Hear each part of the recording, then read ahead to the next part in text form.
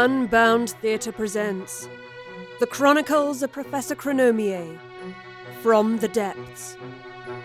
Written by Dario Knight and performed by Erica Sanderson.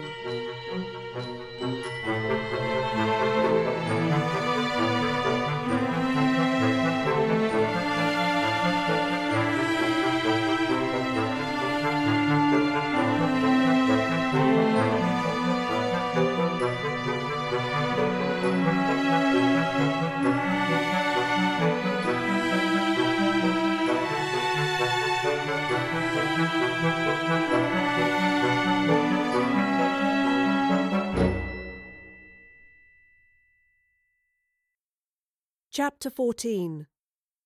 The Bomb.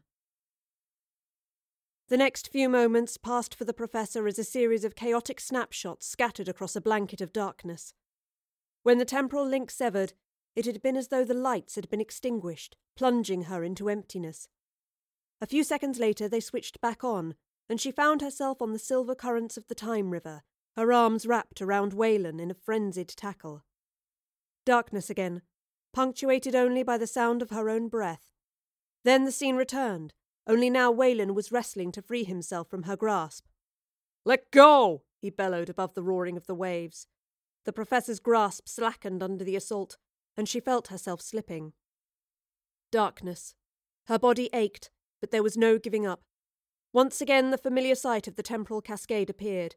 She had slipped and was clinging onto Waylon's legs. He was wriggling and writhing to dislodge her.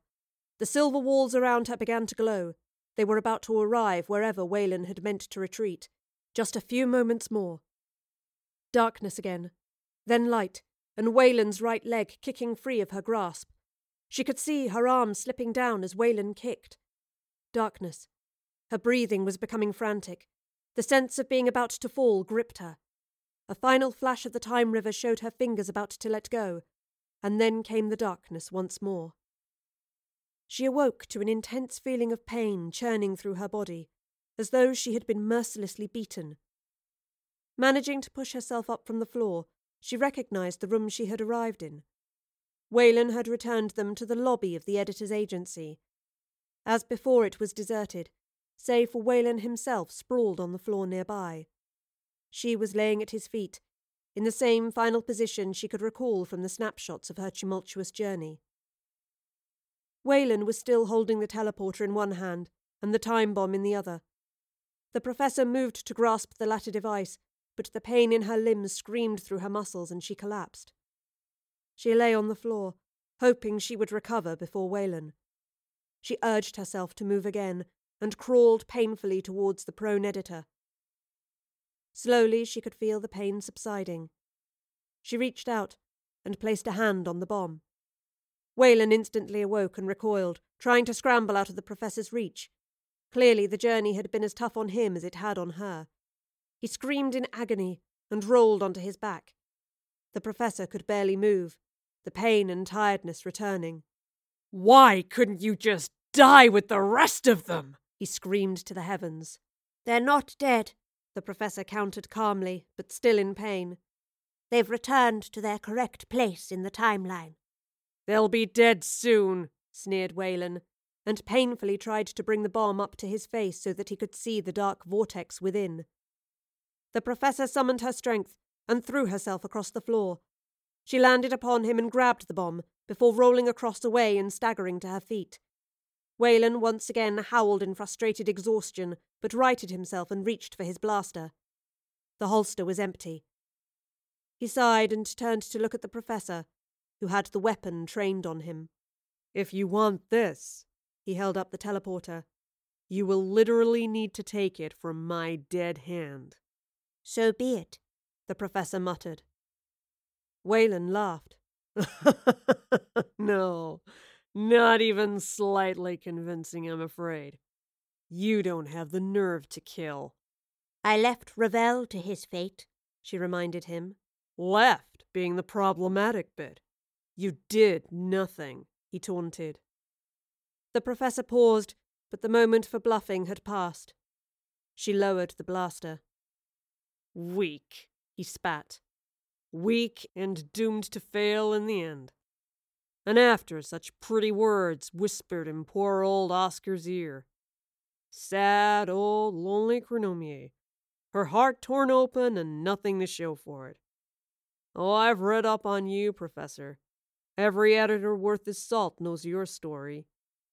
Is time travel worth the price you paid? He paused, ready to stick in the verbal knife. Was it really worth the life you took? The face she had seen on the computer monitor the last time she'd been at the agency appeared once again in the professor's mind. The face she'd lost to gain her freedom. Wayland staggered closer to her. Never found her, did you? And you want to know a secret? He was so close now his breath brushed her face. You never will. He let the words fester between them, and then began to laugh. The professor swung the blaster and struck him hard across the face. He let himself fall to the floor, still giggling like a child. The professor dropped the blaster and held out the time bomb.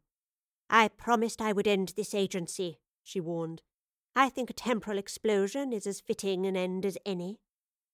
Wayland renewed his laughter. He calmed himself enough to be able to respond. You have no idea, do you? Amateur time travelers. And they say we do the worst damage. You're just a lumbering ox smashing through causality without a clue. You're stalling, she said sternly. The agency is filled with time-sensitive equipment, Wayland explained. There are links to every century in eternity. Unleash that thing here, and the chain reaction will wipe out causality as we know it. You're bluffing, the professor challenged. It's the perfect defense, he reasoned. Nobody would dare attack because the entire place is a dead man's switch. Destroy us. Destroy everything. Silence lingered between them for a few seconds.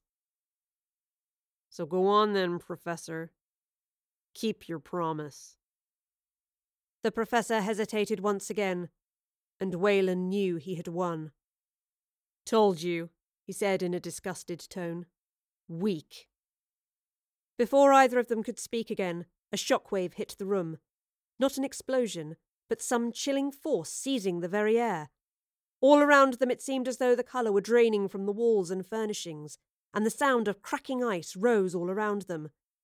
Wayland looked terrified, like a child faced with their worst nightmare come to life. No, he gasped, trying to get to his feet. It can't be them. It can't be. He grabbed hold of his teleporter, but before he could activate it, a swirl of silver smoke plumed up from the floor and wrapped itself around him, freezing his body. The professor backed away. Run, he whimpered. Run! She dived for cover behind the abandoned desk as the smoke ensnaring Wayland swirled and span him around on the spot to face across the room. Under the desk, the professor could see a glass screen displaying security footage of a corridor somewhere in the agency. She placed a fingertip on the glass and swiped across it.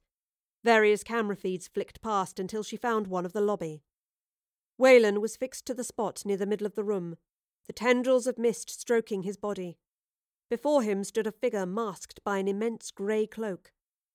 Beneath the garment there was some sort of tunic, almost like a ceremonial robe.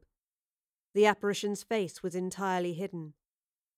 Editor Wayland, said a cold, dead voice that sounded as though it came not from the cloaked intruder, but from the very air around them. The cracking sound intensified with these words. You are a danger to the timeline. I didn't do it, Wayland whimpered. I wouldn't have done it, I swear. You lie, the voice replied. You endanger the course of time. You must surrender your place in the continuum. No, please, pleaded Wayland. I can tell you everything. I can take you to the other editors. I can show you where they are. Just spare me, please. The figure raised an arm, and a gloved hand reached out to the terrified prisoner. Wayland screamed, this time to the professor hidden from view. Run! Run and warn them, he yelled. They're here! The keepers are here! The figure snapped its fingers, and Wayland fell silent. The professor watched on the monitor as the smoke erupted around him and spread out in a semicircle before the attacker. When the mist faded, there were 6 men standing either side of Wayland. The professor realized at once that they were different versions of the captured man, glimpses of his past and future. His entire lifeline had been drawn across reality. The Wayland most familiar to her was crying now, shaking his head and mouthing a silent plea for mercy. The cloaked figure did not answer it. With the wave of its outstretched hand, the line of men before him were reduced to smoke. Every moment of Wayland's life dissipated into the air. There was silence. The professor had stifled a gasp of shock at seeing Wayland's macabre demise, and kept watching the monitor. The assassin turned slowly towards the desk. It knew she was there. Her heart leapt to her mouth. She watched as it took a step forward. Slow, measured paces that blistered the fragile air. She looked down at the bomb she was still clutching in her hand. Wayland had been right. Even now she could not bring herself to use it. She dropped it to the floor and frantically searched her coat pockets. She could see the shadow of the assassin appear on the wall behind the desk, its gloved hand extended, reaching over the tabletop. Taking the teleporter from her coat, she closed her eyes and activated it.